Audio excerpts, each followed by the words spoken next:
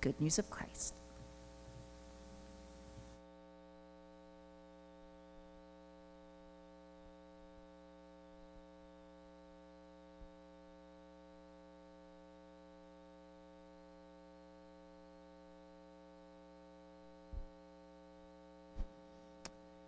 Lord Jesus, as we look at the Bible today, would you open our hearts and minds to what you have to say to us by your Spirit? Amen. Amen. So it's Lent. How's that going for you? Good. I didn't know what reaction I'd get there to how's that going for you. Lent, a season when we prepare for Easter. And in that season, we see something of the power of God in the readings that we have, and the power of his Son, Jesus Christ. So the two readings today speak of Jesus' power and authority. The reading we just heard from the Gospel that Melody read for us, that is a story of a demonstration of Jesus' power and authority, and the reading from Paul's letter to the Corinthians, his first letter, is words about that gospel. So I'm going to focus today on the Corinthians passage, which in my Bible is on page 1445. If you have a Bible in the pews near you, it will be around there, but not exactly, because I have a large print version, which I highly recommend. I'm going to digress for a minute. I highly recommend you can go to the dollar store and buy a Bible for $1.25. It will have the tiniest print you've ever seen, and I believe it's been placed there by opticians who are needing business, or people selling magnifying glasses. So do go get yourself a Bible with a bigger print. We've got some out there, and there's some paperback ones. It just makes it much easier. Most people, best-selling book in the world, most people will leave it shut on a shelf, maybe on the bedside table, with the idea they might read it in the morning or evening. Most of the time, it stays shut. And then when we do read the gospel, often we only read a tiny piece of it. And so it's easy for us to miss the power of God in the Bible when we only read a tiny piece of it.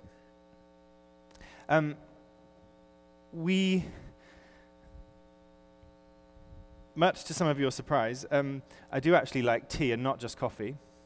I've said this before, that often when people come to the church, they're very disappointed that the rector's wearing the wrong clothes and that the rector drinks coffee. And often I'll get the comment after the service from people who are new or visiting who say, I expected that you dress differently because you're the rector, and I also would have expected you to drink tea.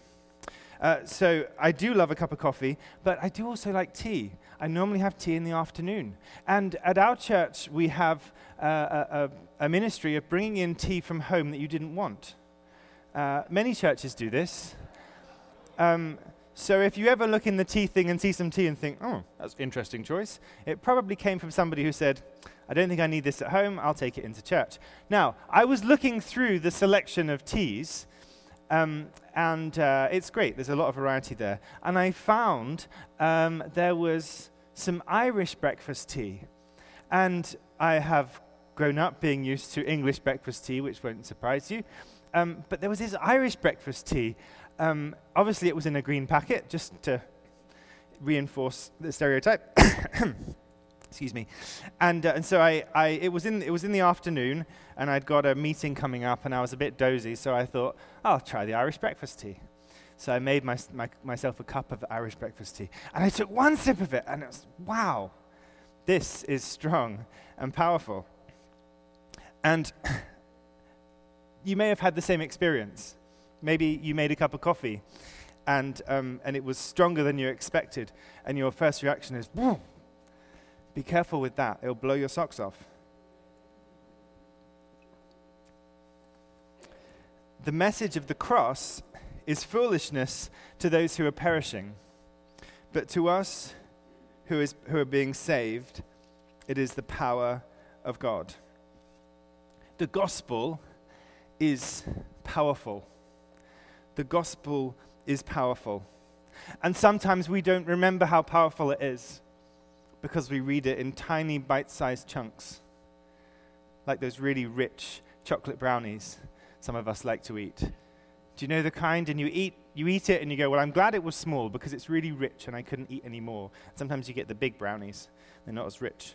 But the tiny ones, they're small and pack a punch. That is what the gospel does. We heard one story from the gospel, and that was a wow story. But when you read the whole thing, you really get a sense of the power of Jesus. Your homework, if you choose to accept it, is to go home and read a gospel. I don't mind which gospel you read. There's Matthew, Mark, Luke, and John. Read any of them. If you're short on time, read Mark. But I warn you, Mark's gospel is kind of like that Irish tea I had, really strong, and it will wake you up. Because he goes, da, da, da, da, da, and it's the shortest one. It will take you about an hour. And if you don't like to read, BibleGateway.com and listen to it. There is power in the gospel because the gospel tells us the story of God's power, of Christ crucified. And Paul writes that the foolishness of God, this is verse 25, is wiser than human wisdom. The weakness of God is stronger than human strength. The gospel is powerful. But it's powerful to us when we have believed.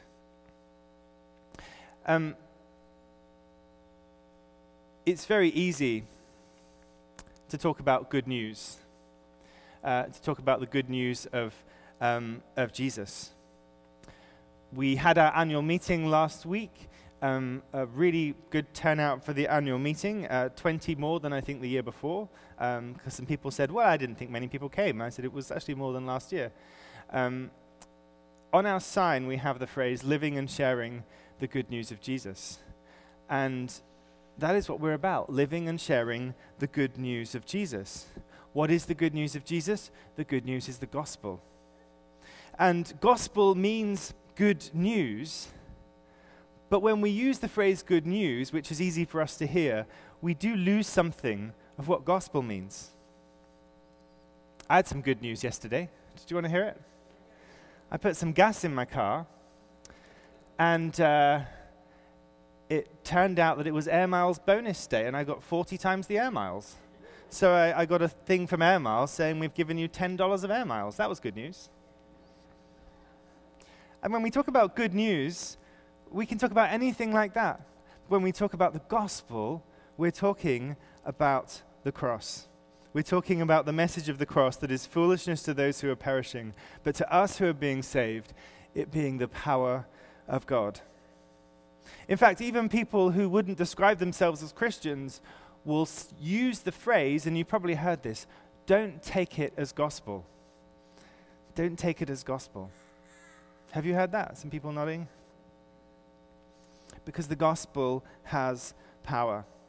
The gospel points us to the good news of Jesus Christ. Jesus who came with the power of God. And so be careful when you pick up the Bible and read it.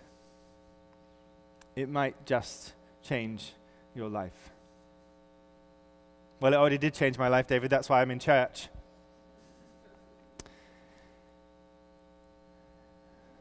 We come back again and again because we recognize that we want more. More of the gospel. More of the changed life. More of understanding what was that life that we can have when we follow Jesus. And the world doesn't make sense of it. You may even have had people today who said to you, I don't know why you're bothering going to church. They're just a load of goody two-shoes. Maybe that's an English phrase. They're just a load of do-gooders. Is that better? You get what I mean. You've been called that probably. I have. I don't need to go to church. I'm not that bad. These are the kind of things people will say to us because the gospel to the world, The message of Jesus, the power of the cross, is foolishness to those who are perishing. But to us who believed, it is the power of God.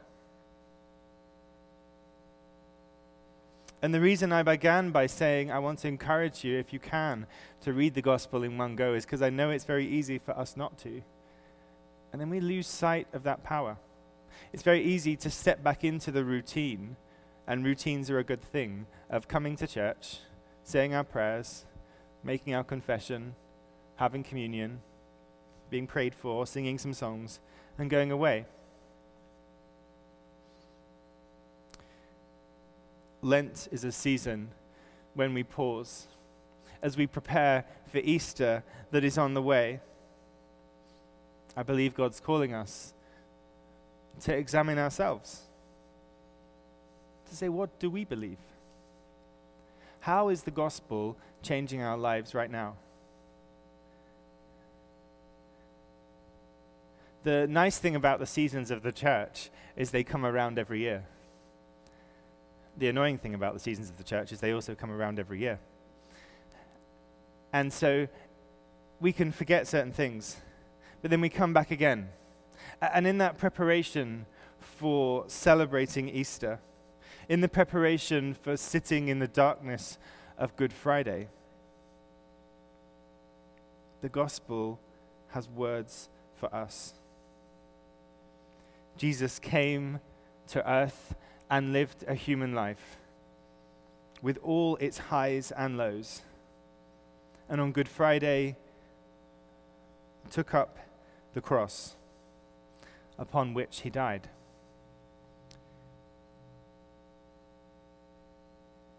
On Easter Day, he rose again. And because of that death and resurrection, we know that we are forgiven and free from those things that would separate us from God. That's the good news of Jesus. That is the gospel. And yet sometimes we don't necessarily feel set free. One of the things we do week by week when we gather is we spend time thinking about that. And hopefully in the intervening days when maybe, as I say, you don't feel as set free, we come back and we're reminded of the truth.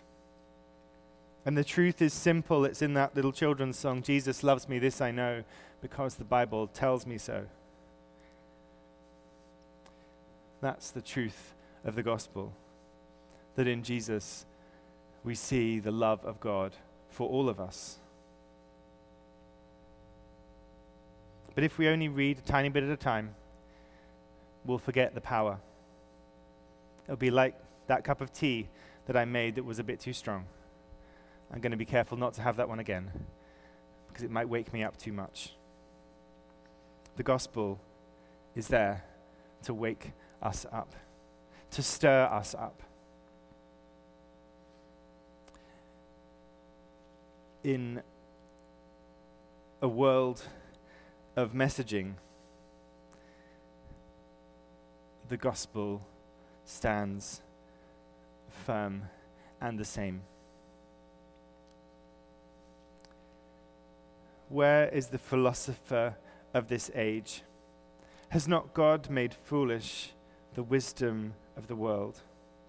For since in the wisdom of God, the world through its wisdom did not know him, God was pleased through the foolishness of what was preached to save those who believe.